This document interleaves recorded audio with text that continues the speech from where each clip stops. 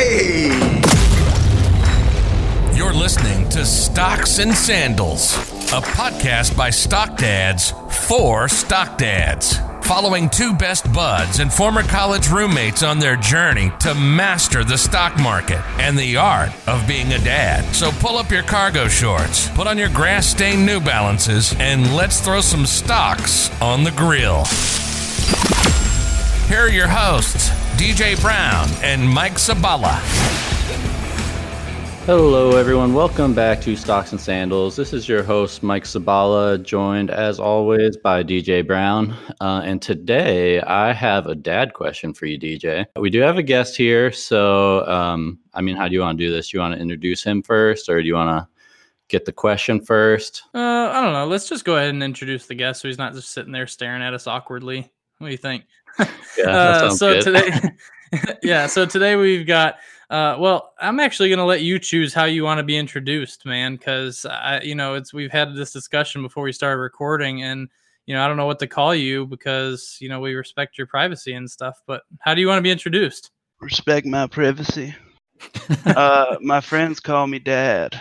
Oh, you fit right in, dude. That is all. You can call me Joe Rogan Jr. He's not saying he's my dad, but I didn't say he wasn't my dad. Fair enough. I just go by what the birth certificate was, man. I've never seen your dad and Joe Rogan in the same room. And those are the questions that we should be asking, yet we're not. We're about to get very speculative here. That's all I'm saying, man. This is going to be a really interesting episode. I love it. So we actually have with us, he goes by the alter ego of Big Quench.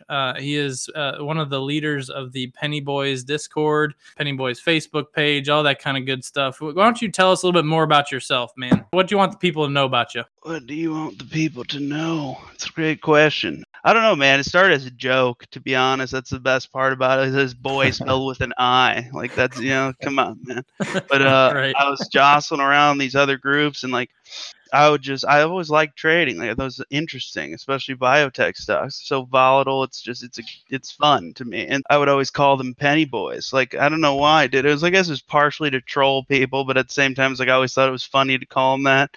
So like somebody was like, "Oh, penny stocks are the worst, man. Penny stocks are terrible. So I'm gonna lose everything I had." It's like, yeah, maybe you will, but I would just say, how about them penny boys? Like in my head. He's got a tooth whistle.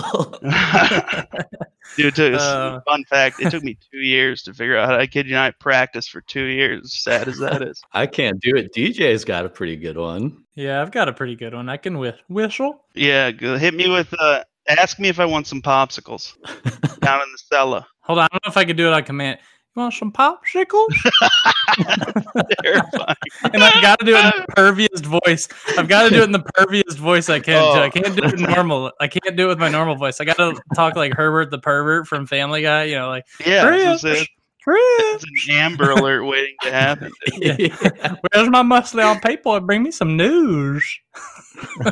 Oh man, this is awkward already. I love it. Yeah.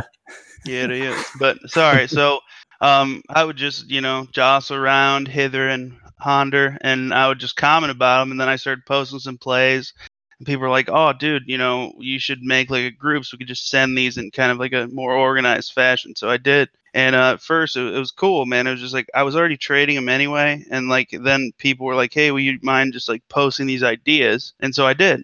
And then I started like get like some tips here and there. People like, "Hey, I made a lot of money on that play. This is cool. Here's like $20." Or I was like, awesome, because I was already going to trade anyway. It's like just bonus Quench. That's all it is, And then it got a little bigger, and then I'll never forget. It was like, I don't know, like end of March. This is like mid Rona.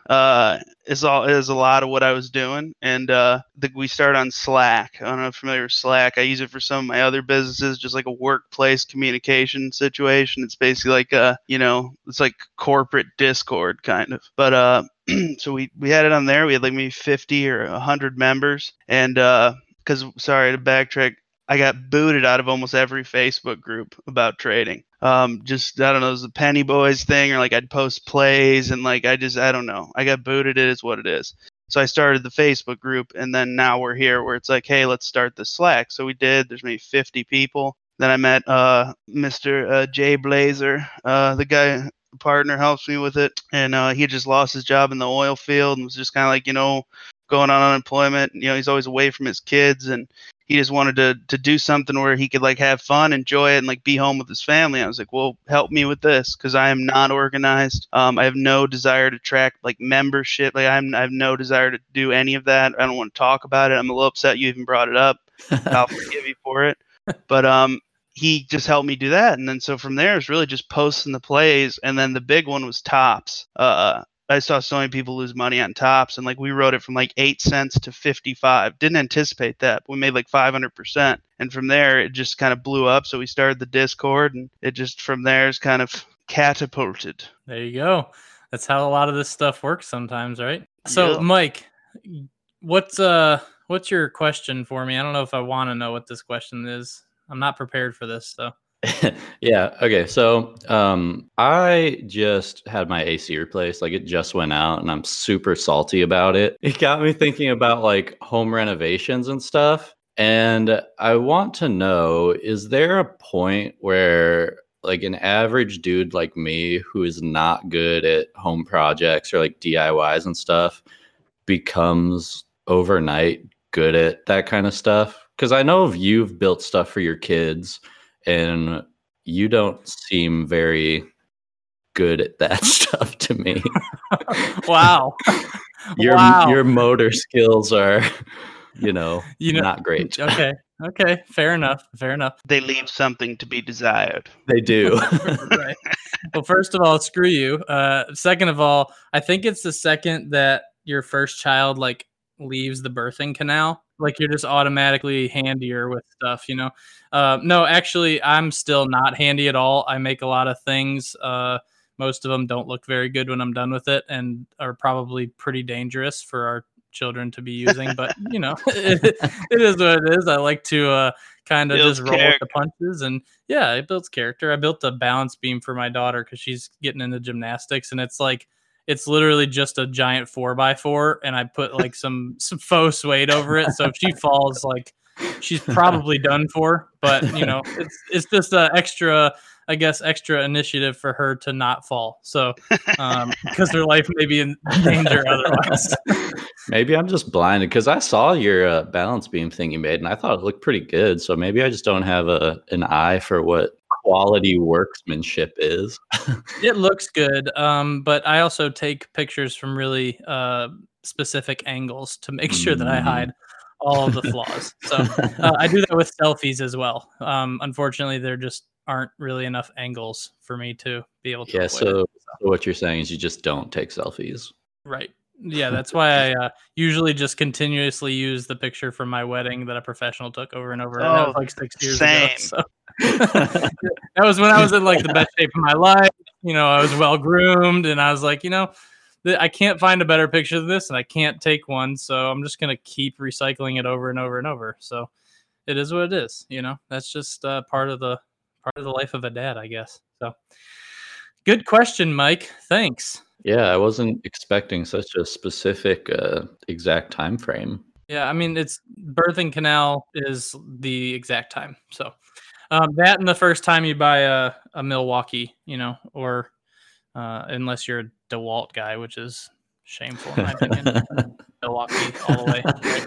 What about you, Austin? You a Milwaukee guy? Love the Brewers, man. Wrong Milwaukee. Yeah, I know. This guy who actually, long story short, this dumb hood rat chick like clogged all the pipes in my house. Can't say it's my wife's right there. She clogged all the pipes in my house, like throwing tampons or something, and I don't know what she did. But this guy came and he brought this like awesome Milwaukee, like it's like an air compressor / shop vac, which is a fantastic tool, and it's super nice. I just need to get a battery for it. So basically, my dad kind of invented Milwaukee. Joe Rogan. Very interesting. But not to upset you, but I'm kind of a mixed bag guy. I have like a DeWalt. I bought the DeWalt. Let's just hold on now. I cast judgment elsewhere. Hear him out, Mr. DJ. Salem. Sorry, Dude, it's go ahead. a brushless chainsaw that's so light, and it runs on their little battery packs. Like you only get 30 minutes, but like it's like for trimming hedges and little branch boys and stuff. It's crisp, man. Then I got a Craftsman drill. I got something else. I got a bunch of different kinds, man. Say I'm not a hardware guy. I'm just going to say it. Not a hardware guy. I want to believe I am, but I'm not. I feel so Fair out enough. of place right now Fair because I have like a small little toolbox. I don't even know. Yeah. It's probably like It's the like Walmart ladies brand, golf. That's how I feel. Like when I look at my tools, it's like this is ladies golf tools. You know, it does the job, but it's not exceptional. Yeah. Yeah, Mike, you just be quiet over there and let the real men talk for this episode. What do you think? Yeah, go for it. That's fair. All right. So before we run out of time for this episode and have not accomplished anything, let's kind of jump into our topic for today. So we got options today. We're going to talk about options. Options are confusing as heck to me. I do not really understand them very well at all, which is why, of course, as always, we bring on somebody who knows much more about them than we do to kind of teach us. So, Austin, oops, I used your real name. Oh no. Piece of shit, dude. I gotta go. Yeah. Well, it's out of the bag now. So, Austin, tell us what are options? We're gonna ask what are they? a lot of really dumb No, that's questions. fine. Options are the thing that everybody wants to trade that they believe will make them exorbitant amounts of money, yet in reality are the thing that will basically give their account away to someone who is more experienced than they are. Options are dangerous. I just wanted to start it with a real disclaimer.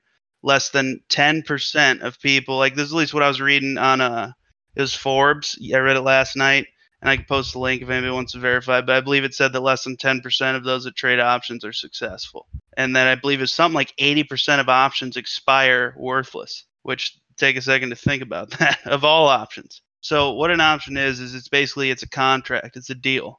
So it's a contract to buy or sell the underlying security. So another thing to know about options is that when I purchase an options contract, I don't actually own anything. I am buying the right to buy the right. Okay? So like say for example, you were selling your house, okay? I'm like, "Oh my god, I want this house so bad, but I don't know if I want this house." So I come up to you and I basically give you $100 and I say, "You know what? Will you hold this house for me? Okay, I'm gonna put this down payment on this house. I'm gonna basically have you hold it for me." Okay? And you're giving me the right to buy it later, or I lose the money. So for you, it's like say I give you that $100, it's free $100 if I don't buy the house, right? And if you wanted to sell the house and you were willing to wait, then you make an extra $100 anyway. So what it basically does is there's the expiration date, right? That's when it expires. So trying to think of how I can explain this in a chronological order. So we're gonna go back. You're gonna edit. You're gonna fucking edit this out. I don't want you to fuck this up with me again, like they did to me on CNN. Just kidding. All right, let's go back. Welcome to options. Just all right. kick it off. So options are. I can't do this. You guys do this to me every time. I'm gonna go. I'm just kidding. But options are what I'm doing with options. Okay, is I'm basically getting the right to either buy or sell the security at the expiration date. Okay, so I don't own anything. I'm buying the rights to be able to buy. So if it's 100 shares of something at $1 a share, right? That would be $100 for 100 shares, right? Options contracts are 100 shares. So even if I buy the option and it's in the money, which means I can exercise it, I still have to pay that $1 a share, whatever my strike price is on the option, like a call, for example.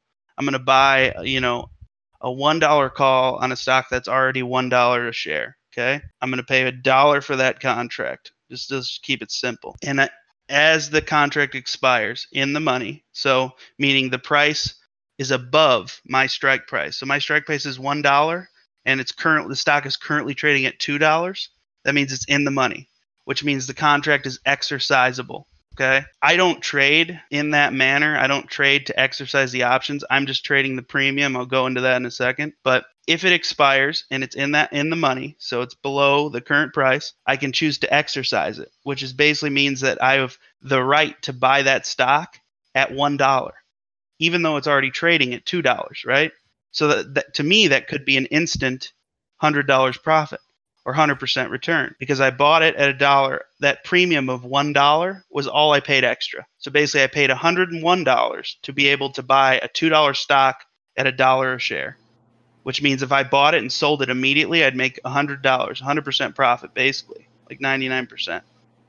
Put is the same thing in the opposite direction. So I'm basically buying the right to sell the security at a certain price. So, and I don't know how deep. We should keep this relatively simple, right? Because people. This is already confusing me. So okay. No, I'm actually. This is actually super helpful already. I mean, it's a lot to wrap your head around, but it is helping. So yeah, honestly, it's hard to even explain. Like trying to explain it. Like I know how I understand it, but it's hard to even explain. So what I'm doing when I'm trading options, I'm just trading for the premium, okay, which is the cost of the contract. Okay, so like I'm basically here's what I'm doing. I'm buying it. If I'm buying a call, I'm buying the call in anticipation that the stock will rise in price, right?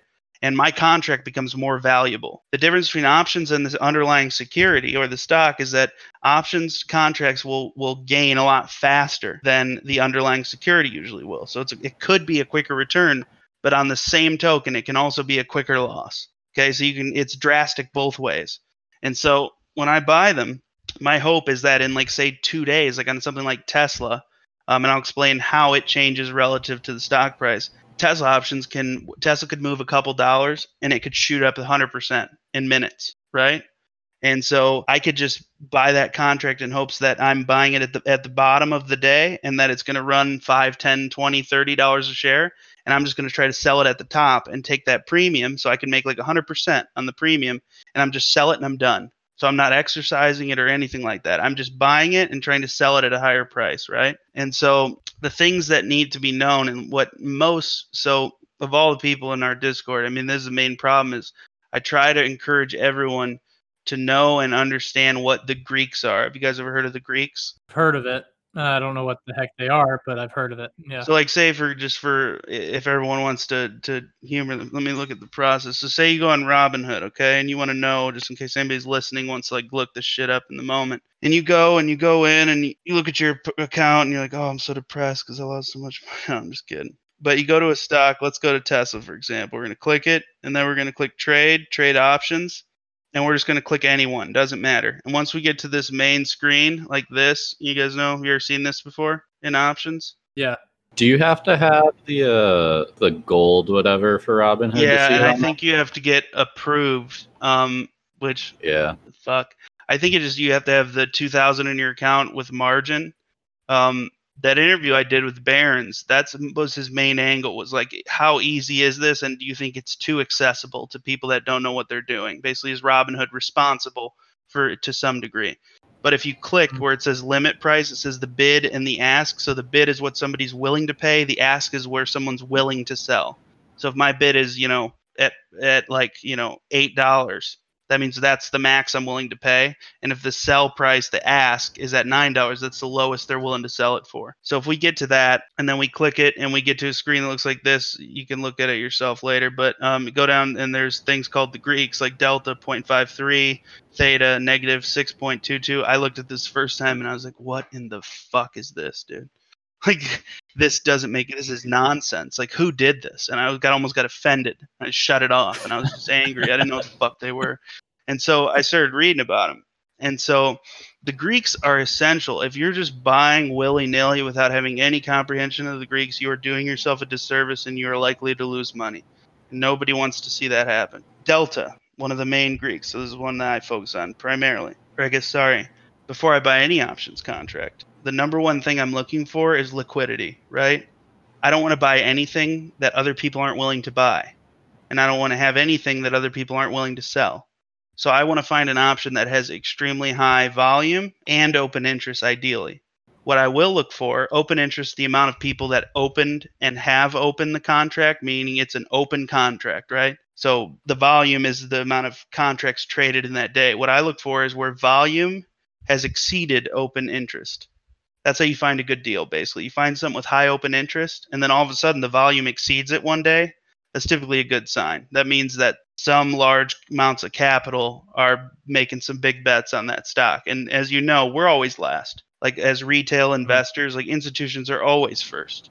There's always little bits of insider information going on, all that kind of bullshit. So once that condition is met, I then look at the Greeks. Delta is the amount that the options contract is going to change relative to the price of the stock itself, okay, in $1 increments. So per $1 change of this stock, the delta measures how much the options contract will move. You want to find something, the higher the delta, the better. Meaning that if the delta's, at 0.99, that's great. That means every dollar the stock moves, it's going to shoot up. And then theta is the other one you want to know, which is called time decay, which basically means as you get closer to expiration, the contract itself decays, literally, meaning it gets less valuable based on the time it's been open, right? And so it's a constant battle between measuring, like, is this delta at a good point right now? Do I think the stock's going to move? And will the data and the price movement outweigh the time decay? Because if it doesn't, and this has happened on Tesla to tons of people, Tesla trades sideways. You know what's happening? That contract is just dying because it's trading sideways. The price is staying relatively the same. So if the price of the stock isn't changing, that delta isn't moving the price of the contract, because if you're trying to buy and sell it. So those are the two main things to look out for. And then the last one is implied volatility, meaning here's how the market's betting that there will be a certain move that's about to happen. And that's the Greek to measure that is vega.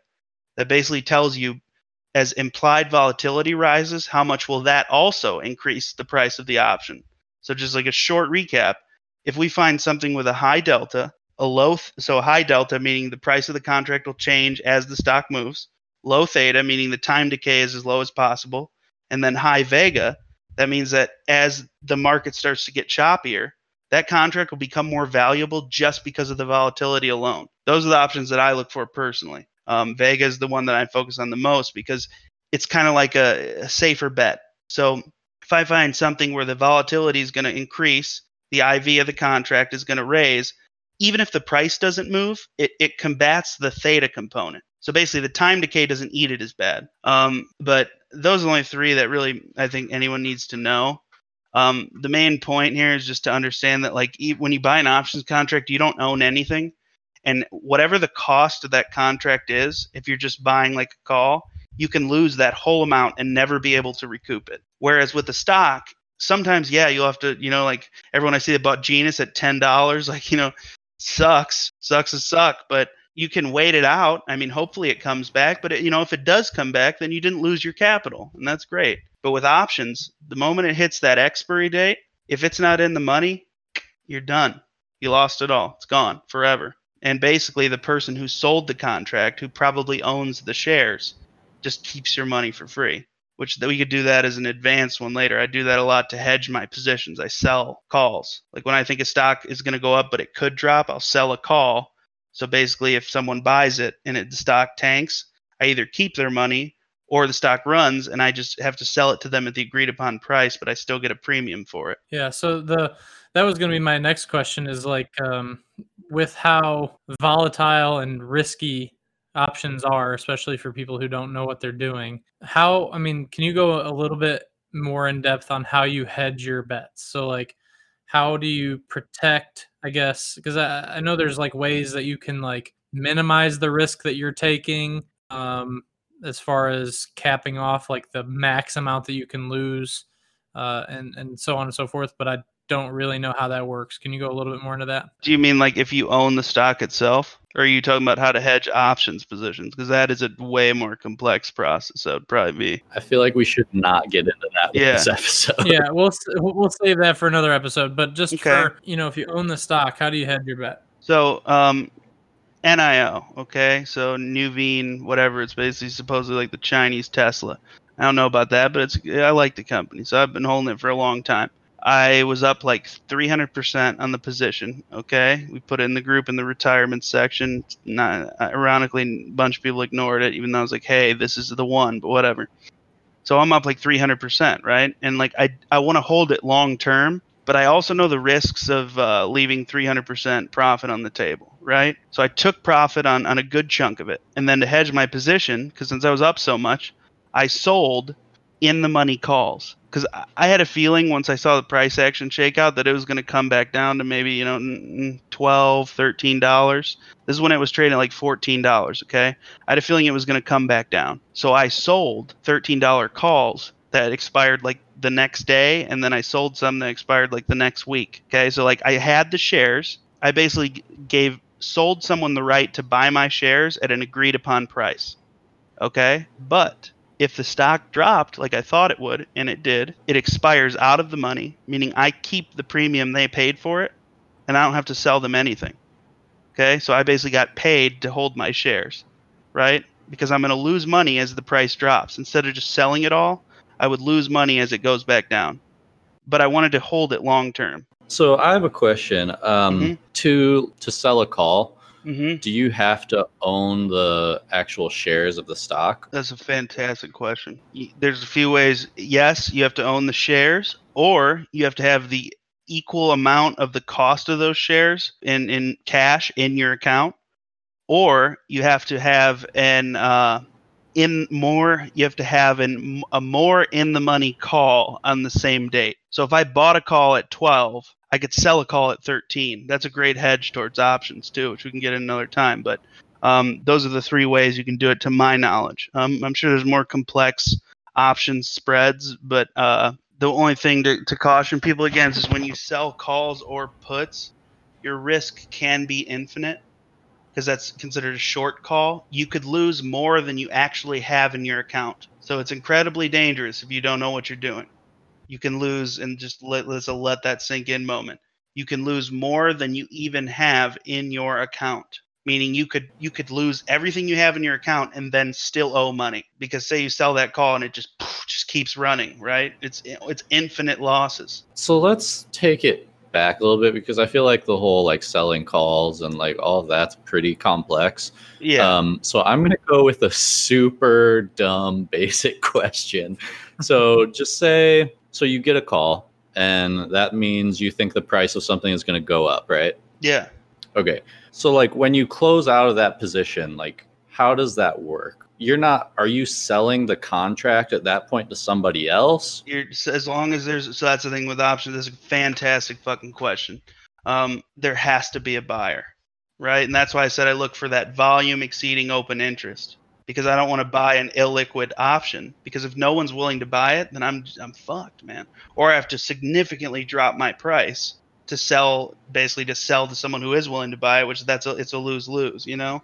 But yes, to answer your question, you have to have a buyer in order to sell it, but you're just handing it off to the next guy. Is that person that's buying a put then, because they think it's going down, or could they also be buying? Or am I totally backwards on that? Are they just buying the call at a higher premium? Yeah, so right? Say I bought this Tesla call to just scalp it, right? And Tesla runs up $20 or something, and I'm at 50%, and I said, I'm going to sell it. And I just sell it. I'm selling it to someone else who's buying that same call. So I bought the call, and then I'm reselling it to someone else. You're just at a worse starting point than you were. Yeah. So when you're looking at all this stuff, I mean, I'm assuming from a standpoint of evaluating whether or not you think a stock's going to go up or down, I mean, you're just using basic technical analysis, like indicators, stuff like that, or fundamental or technical analysis, or are there special indicators for options that I am not aware of, other than like the Greeks, I think. Greeks were, yeah. Well, those are important, but you can look at a number of things, man. Like there are a number of like computer-based algorithms now that will measure like options flow. So like it'll basically tell you like, hey, this amount of money's gone through like Apple 500 calls just now, like a huge buy, which means it's a large institution or someone with a lot of fucking money. And usually when they're making bets like that, they have the information before we do. We can kind of follow in line with that if we'd like. Or thing to watch out for with that is that they could be hedging a position, meaning they're betting the other way, and you just won't know. So I don't really follow that, but that's one way. But 99% of the time, yeah, I'm just using like where I start with the fundamentals on most of the time. If the fundamentals look good, so like cash on hand, price to book ratio, stuff like that. If I like the setup, and then you go like into sector rotation and shit like that if you want to go into it. But basically, where is money going this week? Because it rotates. It'll go from tech to automotive to healthcare. And so what I'll do is I'll go from fundamentals, and then I go to the charts, which that's the technical analysis part you mentioned. And then from there, I go to like just kind of look at sector and momentum. So like which sector's performing well this week, because that gives me a little bit of an edge. Is there momentum behind this particular stock? Is it super active on social media? Blah, blah, blah. Stuff like that. And that's we can go into that. I think that's a great thing to know, is that indicators do not predict anything. Indicators are only based on past price action. So people are like, oh, RSI above 50, that means it's going up. That doesn't always mean that.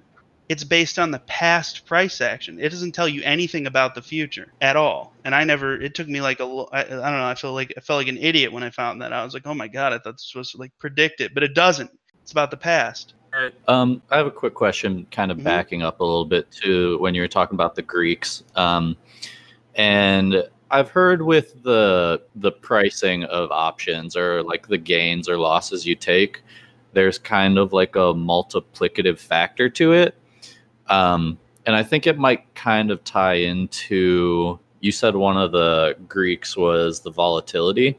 Honestly, you might have covered it already a little bit, but can you kind of go into more detail on how you can make a lot of money on options, but like how does the pricing lose a lot work? Of money on options. How is the price determined? Like the original price of the contract? No, like how does what your gains are going to be? Like how is that determined? I'm having trouble, I guess, understanding that part of it. Yeah. That premium that I referred to, that is basically the reservation fee you're paying. Okay, so when that is the contract price. Okay, so that fee I'm paying to buy the contract. So I'm buying that right. Okay, now I have the rights, yes, and I paid X amount for it. Now that I own those rights, I can sell those rights, hopefully at a higher price, to somebody else who also wants those rights. So those Greeks are what determine what that price ends up at based on how the stock moves. So the premium will go up if it's high delta and the price of the stock goes up, then delta improves the price of the contract, increases the value of the rights. Okay, and like if that theta is low, it's not decaying. So for example, like if I buy a stock, one share for $100, and it goes to $200, and I sell it, I know I'm going to make $100 off it. With options, is there it sounds like there's kind of a calculation you have to do with all those different factors to figure out how much you'll actually make on it, No, so those Greeks are what you use to determine if it's a good play or not. With all trading, which I feel like this is another thing that I confused in the beginning.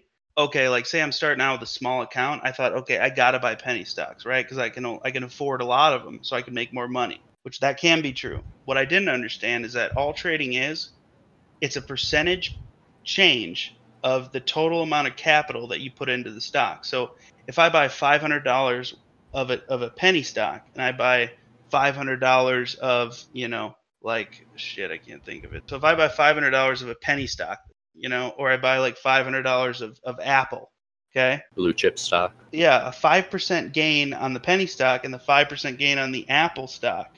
As long as I put in the same amount of money, it'll yield the exact same return. Now, like many will argue that like pennies will trade with a lot more volatility. So you're more likely to see like 20% up or 20% down. Which is the reason I got into options, because it's similar to pennies, because it's so volatile and risky, but it's exciting. But the percentage change of the total amount of money you put in, that's your gain. So if I'm buying options, okay, say I buy $500 in options and I get a 5% gain, same thing. The difference with options is that typically those contracts change a lot faster. So you're more likely to get like a 40-50% return. in the same amount of time that you'd take to get a 5% return. But again, same thing, double-edged sword. You can take that same amount of risk. You can see a 40% drop. Like I've seen options contracts change in price by 50% in 8 seconds before. Maybe not 8 seconds, but 20, 30 seconds. I've seen them just plummet. Happened to Tesla before the close the other day. Just right back down. I was up like 40, 50% on one, and like I'm break even now in like 5 minutes. But yeah. So I guess I still, and maybe I'm just being an idiot Ask here. the questions, dude. There's no. I'm going to, because I'm sure a lot of our listeners, I'm sure a lot of our listeners are probably going to have their head spinning like I do right now. So I'm going to ask it anyway. So you say that, it's based on the premium and then the price you sell it at, and like that's your, your percentage gain, right? And it can, so why, it's based on the price of the stock, right? Yeah. So why, I guess I don't get what the difference is between just buying it at a low price and selling it at the same high price. Like, I guess I don't get what. Oh, why it can yield a better return than the stock itself? Yeah. So, so like if I buy a stock at $1 and sell it at $2, just like a normal penny stock, I'm not options. I buy $1, sell it $2, like I got 100% return. That's a banging return. Right. But if you did that with, an option, it's different, right? So I don't get how. Explain that. So that penny stock, you got 100% return. That options contract could have changed 500%. In that same price fluctuation, the options contract could have gained 500%, whereas the stock only gained 100%. So that's the thing, is that options are just an exaggerated version. So basically, anytime you expect a stock to move up, if it moves up 10%, the option could move up 30%, right?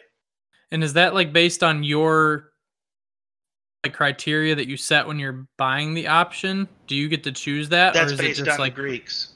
No, that's based on the Greeks. Those are what the Greeks tell you. So that delta that we talked about, that's the number that's giving you. That's what the number that gives you the ability to determine, like, okay, so if this stock raises $5 in price, how much the option's going to go up? Okay, so like it's based on for every $1 change in the price of the stock, here's how much this stock will go up. So for example, it's like a 0.5 delta.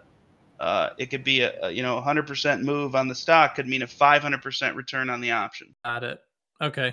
So you're welcome, listeners. I'm the one to fall on the sword and ask the dumb questions for you guys. This is. I tried to ask that question. I just made all this up anyway, so it's not like it's really, what does it matter? You know what I mean?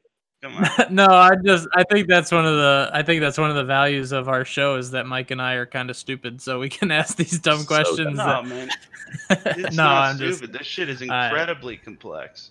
And that's why I always say, like, if you're new, don't trade this shit. To be honest with you, as much as I may think I know about it, like I probably shouldn't be trading them. To be honest with you, like I don't know them in and out. I probably shouldn't. Right. Done all right. Well, that's what I mean. Up until this point, I haven't even looked at them because that's all I've heard is that how risky they are, and I'm just trying to get my feet wet before we jump in. But I know that there are a lot of people that are really interested in it, so it's a super interesting topic. Yeah, I've thought about trading them before. And I know nothing about them. So that's why I've been hesitant too, because I know you can lose a lot on them. But this conversation is definitely affirming me that I should not trade them. Because not yet, at least. Yeah. Not yet. It's hard to know, but that's why you want to know the Greeks, though. Yeah, it makes me really think, if I'm going to do this, then, I need to study up big time before I get into it. And because hearing the words, potential infinite loss doesn't sit well with me. I don't know if I could sleep at night with that. Yeah. I've heard that there are like spreads and stuff like that. And that might be maybe too complex for an intro episode, but could you like define that? Tell us what it is a little bit, or just say like calling like a strike price or like kind of what that stuff means. So that's like what I was talking about earlier. So say like, I buy stocks trading at $1, and I buy a $2 call that expires tomorrow. And then I sell a $3 call that also expires tomorrow. That caps my risk.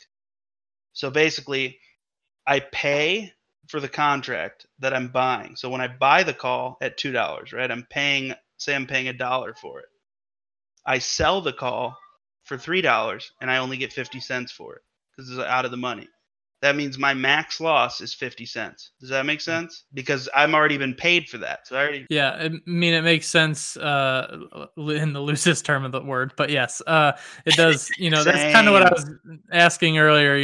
There's a way to cap your risk and stuff, and I think that's something important for our listeners to know too. Is if you're gonna get into this, probably, especially if you do it before you're ready, which again, from all three of us is highly ill-advised, but make sure you at least know that you're capping your losses somehow. Yeah, it's a trap. It is a trap, dude. Like you think they want, dude, one of the worst things that's happened to in their eyes, like the victimized Wall Street guys is retail investors, dude. They hate it. I mean, I'm sure they love it too, because it's like easy money a lot of the time. But that's what they don't like. They have control, and they still do. That's the thing about Robinhood. Most people don't know.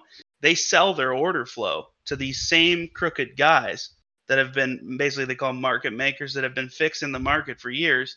That's how you think Robinhood does this shit for free? No, motherfucker, they don't.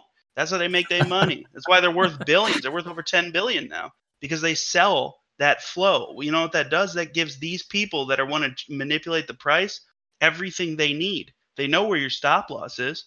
So, and they own enough of this stock that they could tank the price enough to stop you out, buy your shares for cheap, and then run it. That's why my group exists, because I know I've figured this shit out. But yeah, Robinhood, that's how they make their money, man, is they sell that order flow. So they're giving them the ultimate set of data points. Here's what all these people are willing to pay. And when you click market order, well, people are like, oh man, it was 60 cents when I clicked market order. Why did I buy it for 62? Think about that. In significant volume, 2 cents is a big deal. If you're trading 1 million shares, so imagine you're only buying 100, he's buying 100, but there's times, there's 100 of us, for example. They do that to everybody. They make that 2 cents on 1 million shares. They're making a ton of money, man. Always set limit orders, man. Yeah. That's the lesson we learned here today. Another great lesson. Yeah. Now you know. Been trying to tell you. I tried to tell him this a long time ago. If anybody's listening, I've been trying to tell him this for a long time. He didn't want you guys to know. I'm just going to throw it out there, dude. I'm not hiding anymore. I didn't want them to know, because you work for Robinhood. I do. Yeah, that's me. This is sponsored by Robinhood. That'd be awesome. You'd be rich. That would be pretty sweet. So I have one more really quick question. Can you buy options on all stocks? Is that available on everything? No, not every stock. I don't know what that process is for them to determine whether or not it's optionable. That I do not know. But what I do know that some stocks are not optionable. I think typically it's a price of the stock thing, I want to say. Because if you what I've noticed is on a lot of the pennies that I'll trade, they won't have the ability for options. So maybe it's once they cross a certain threshold, they make it optionable. I'm not exactly sure. Okay. And you can, I think options like we talked about, Robinhood Gold, you can do it, or at Webull you can do options, right, with just your basic account. I think you have to apply, and they're working on tightening it up a little bit, keeping it tight. That's at least what I read. That Barron's guy, that's what he's saying, is what he heard recently is that Robinhood is supposedly making, quote unquote, making an effort to give people all the facts on options. All the things we've talked about, they're trying to make an effort to share that information with people. That's where they make a lot of their revenue, is actually options trading. So I don't think they want people who don't know what they're doing. They want them to trade options, right? But right, especially right before their big IPO, right? Exactly. Which that'll be interesting to trade Robinhood stock on the Robinhood app. It's like Inception. It is, dude. And you wonder, is it ethical? Yeah, it is. That is an interesting thought for another day. And now we are getting to this. This is going to be like the Joe Rogan experience for sure. Let's do it, dude. I got nothing but time, baby. Let's do it. Come on, let's zone in, man. I just took a bunch of acid 10 minutes ago. I'm just kidding. I've been clean for a couple years, so I better throw that out there. People think I'm serious. No, actually, which leads me to another cool question. You run another business. Do you mind talking about that? If not, we can edit this part out for sure. But do you want to No, just kind of? I don't mind. I think it's super cool. I want to hear a little bit about it. So what we do is basically we are like shit, I can't think of the term right now. We are like Jesus, dude, I say it all the time. Recovery. Yeah, well, yeah, but I'm trying to think all encompassing, I guess maybe would be the word. End to end service for like people that are struggling with addiction. So basically, like say for example, you know, your wife catches you with all your pills again. Or I mean, for the first time. No, I'm just kidding. I made that up. But say like she's worried about you. You know, like say you're drinking a lot and she's worried about you. She calls us. And so what we do is like the first part is like coaching her through the process because boundaries are essential and no one will ever get help without adequate, healthy boundaries. And the things that like addicts like myself prey on is the fact that people around me have unhealthy boundaries. Hence why I'm able to exist here. Like with the let me get the $10 or let me stay here even though you caught me using again or lying again. So we help coach them through that process, which is extremely difficult. And the hardest thing for like any loved one to do is have to say like, get out of my house or like, you know, I'm not going to give you any money and et cetera. And so we help them with that. And then we help them deal with the manipulation, help them like really we try to anchor them to reality because what addicts and alcoholics will do. And again, speaking about me from my own experience, not saying everyone else, is we twist the reality of those around us, not necessarily intentionally, but because we are so twisted up inside that it's impossible to know what the truth is anymore. Kind of like that saying, like if you lie enough, eventually it becomes the truth. And so that's my main focus in what we do is coaching them through that part. Because there's two successes in any intervention. One is guaranteed, the other is optional, but is hopeful. The guarantee is that the family will receive adequate resources to begin healing. The optional one is that they will go to treatment. The family member will go to treatment, which we've done pretty well with that. But again, there's always the one. So from there, then we just kind of make like a short list based on like what they need. If they have certain like religious preferences or they can't travel out of state, or if some cases they need to get out of state because they have so many friends in the area that'll pick them up from rehab and they could just leave because they're adults. So it's willing. They could come and go as they please, but we take all that into consideration, and then we communicate with the facility, coordinate the whole process, book any travel that needs to be booked, and then we get them there. That's priority number one. And then we also run a nonprofit that helps with like, you know, Narcan distribution, overdose awareness drug for anyone that is like homeless or disabled or doesn't have insurance or any money or family support. We help with like travel scholarships to treatment. So like if we're able to get scholarships from a facility that are out of state, for example, if someone's in a bad area that doesn't offer treatment, we'll cover whatever expenses to get them there. And we have a family support group every Wednesday. If you ever have time, man, like you can actually check it out because you're local. But it's in Orland Park in Illinois, 7 p.m. every Wednesday. We run a community addiction support group, which is like, it's cool because it's families and addicts like all in the same place. And so it's been like, honestly, it's the coolest thing I've ever been a part of in my whole life because like I've never seen like such an atmosphere of like openness, I guess, where like the things that you were once so ashamed to say to anyone, you're now able to say to your mom or your dad or your wife or your brother or husband that's sitting right there next to you. Because like the goal here is like we need to validate the harm that's been caused. Like the biggest issue with anyone who's hurt, addict or not, is that like say I hurt you and then I tell you like, dude, you shouldn't be that upset. Like I'm basically telling you like I don't give a shit that you're upset and you shouldn't be that upset. I'm invalidating everything about the way you feel and you're going to resent me for it. And so our goal there is just kind of try our best to facilitate the healing process with the family while they're in treatment. Then when they get back, we bring them into the picture with a family that's hopefully a lot healthier, which then also it kind of hedges our odds like that they're going to more than likely stay clean. At least they have better likelihood of staying clean because they don't have a toxic environment at home to come back to. Because of the way I look at it, and I'll say this and shut the fuck up, but and I don't mean that any family is cancerous, but like it's like removing one cancerous cell from a cancerous mass and then treating it and getting it healthy, but then taking it and replacing it back into the cancerous mass. What do you think's going to happen? So the goal is to remove the addict from the environment, heal the environment and the addict, and then put them together again. But the key component is that they both have to undergo some of that healing process, or it's just going to be the same, cycle over and over again, which is what I was stuck in for a very long time. That's awesome, man. That's super powerful stuff. And I really hope that, if anyone's listening that needs that kind of help, check Austin out, and we'll put a link to that kind of stuff in the show notes too. So everything free, 100%. Any help, any kind, like nothing, like short of flying an interventionist out to your location, it's all free. Just FYI. And it's Never Alone Recovery, right? Is what it's called. Mm-hmm. Yeah, same website, neveralonerecovery.com. It's good, man, and good for you for getting clean and stuff. Thank you. It's probably a much bigger challenge than anything than even learning options.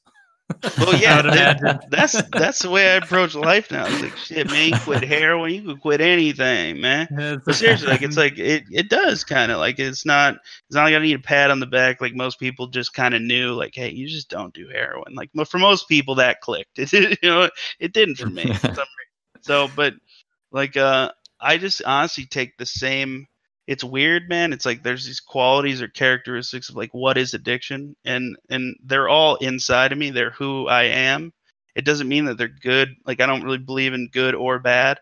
Like heroin addiction, you'd assume bad, right? But dude, it's the best thing that's ever happened in my life. It caused a lot of people pain, and I fucking deeply regret that pain that was caused to them. But I wouldn't change a thing because I wouldn't be who I am and where I am and doing the things I'm doing now without it.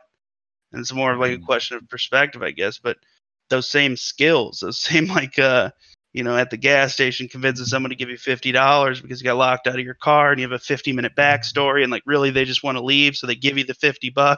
Like all that same kind of maneuvering and stuff. Like those are skills that can be used in a healthy way that can lend themselves to like healthy ventures, like what we did with Never Alone to begin with. It's like I took all those same skills and I just employed them in a way that wasn't causing harm to everyone.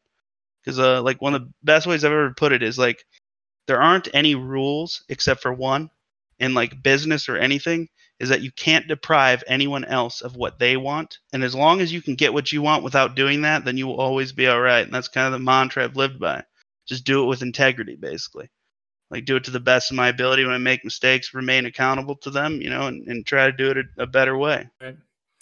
It's awesome, man. Yeah, I mean, it sounds like if it's something you never went through, that you never would have probably started the Never Alone Recovery. So I mean, I'm sure there's a lot of people that are, really grateful for it. None of it, dude. My life would be nothing of what it is. Honestly, the stock group wouldn't exist without it. None of it would. It just wouldn't be here. It'd be like I don't know. I just feel like I'd be a total dickbag working I'd be like some sort of dickbag account manager guy that just hates himself. Please stop describing me. Yeah, you would just be Mike, basically. Yeah, you'd be me. No, man, you wouldn't be doing this if you was miserable. Come on. I'm saying I just don't think I would have ended up anywhere I wanted to be. You know what I mean? It's like meaningless life kind of. That's how I never really felt like I had anything that really captured the spirit, that like what you're doing right now. Like you wouldn't be doing this shit at 10 o'clock at night if you didn't love it. You know what I mean? You're doing this for you. The hope is that it helps other people too, and that other people enjoy it. But like I'm doing this for me. That's the thing. It's just that I guess maybe that honest reflection of how it is. Like the goal is always that it's mutually beneficial.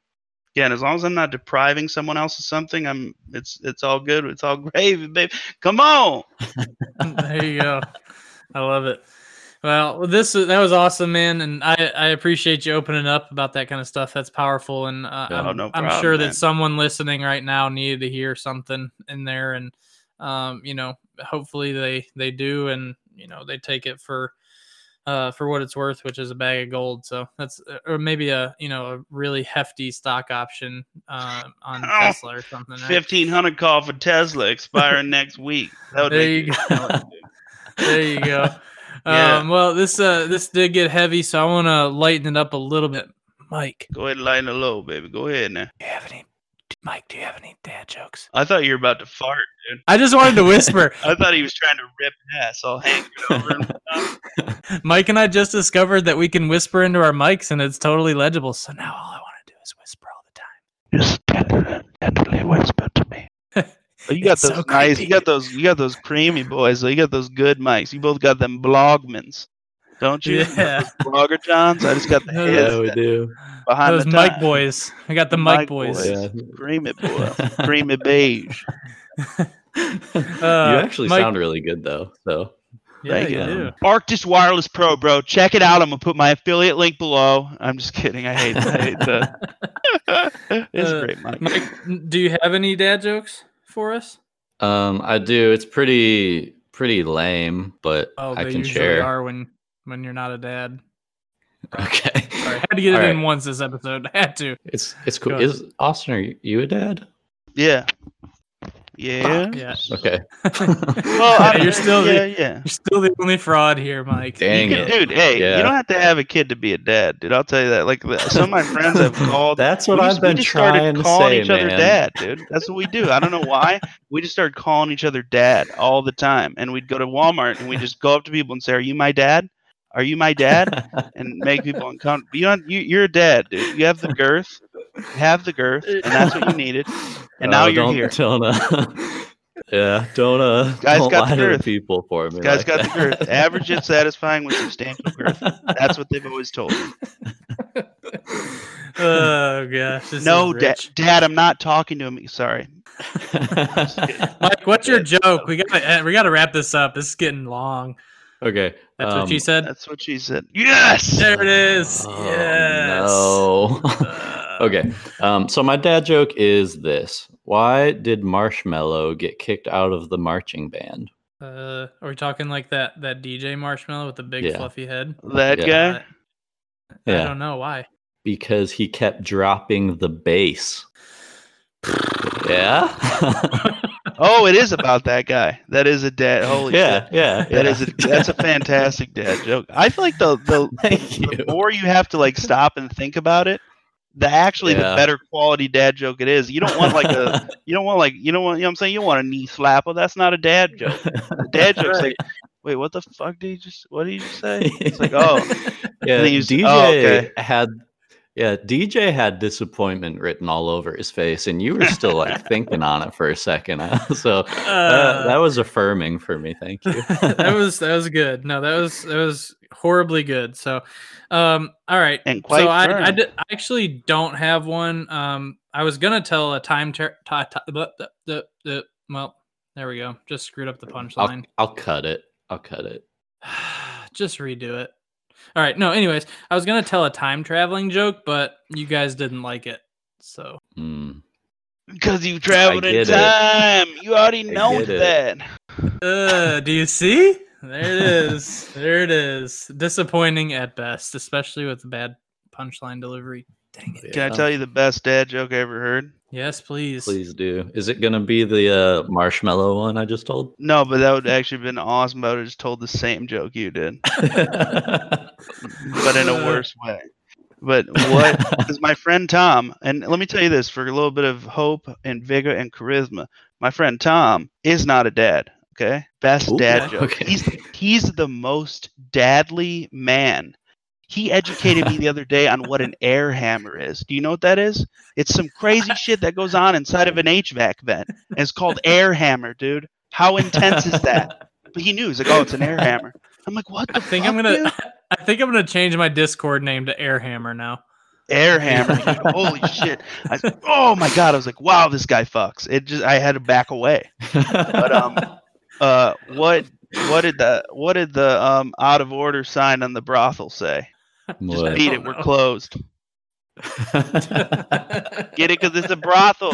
Go beat it. We're closed. Yeah, that was a Tom classic. good. I gotta give him credit on that. That was a Tom selects. Yeah, we're we gonna are need to courtesy get of Tom Tom. on the show. You gotta to get Tom on here, dude. Teach Seriously. DJ how to be a dad. Yeah, apparently. That's so hard. It's We like are- he's made we're- out of New Balance. It's like he's Dads made of with it. the best of them. Wearing a New Balance. I don't know. Something. I love it. We are definitely gonna have to mark this episode as explicit. What do you think, Mike? Oh, Mike's for gonna- sure. Oh, was I not When when Mike cuss?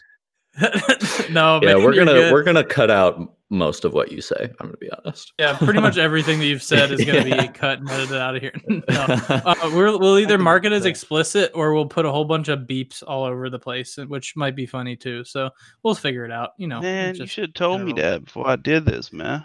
No. I would have gone a whole different angle. It's authentic. It's authentic. We're good. No, this is great. I love it. It's been hilarious. So yeah, this has been probably one of the funniest episodes yet. So, and also one of the most mind-boggling. I'm still scrambling about these options, but I'm honestly confused as well. So if that makes you feel any better, as I was explaining it, I was like, I have no idea what I'm doing. Like if I'm looking at it, I know, but if I'm explaining it, I'm like, I don't have a fucking clue, man. It's definitely gonna be a learned skill to not only learn how to do it, but then how to teach it. So but all right, well, let's wrap this up because I'm sure that this episode is crazy long, which is awesome though, because it's jam-packed full of content. For the listeners out there, if you haven't already, check out the Stock Dads community on Facebook and Instagram. And we are going to be releasing new episodes every Tuesday morning. They should be out, on the Stocks and Sandals podcast. And make sure to check out Big Quench on Penny Boys Discord and Facebook as well. And also the Never Alone Recovery for sure. Make sure you take a look at that and support it any way you can. Do you guys have any last words?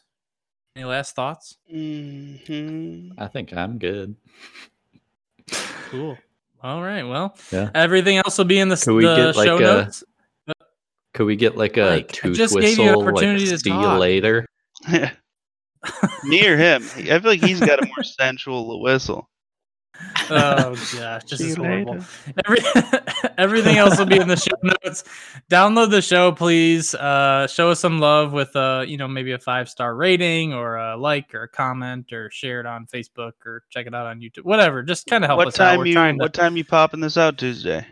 It goes out at 4 a.m. is when I have it set up. So you have it for the ride to work. Come on. Exactly. Yeah. I don't know if it actually works though, because I don't wake up that early. So it's I just check when I wake up to see if it's on or not. So hopefully it is.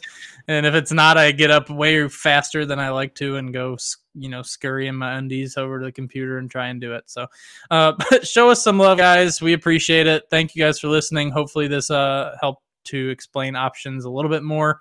Super complex stuff. We'll probably do some more episodes on it in the future to try and get a little more in depth. So, well, with that, guys, we are out.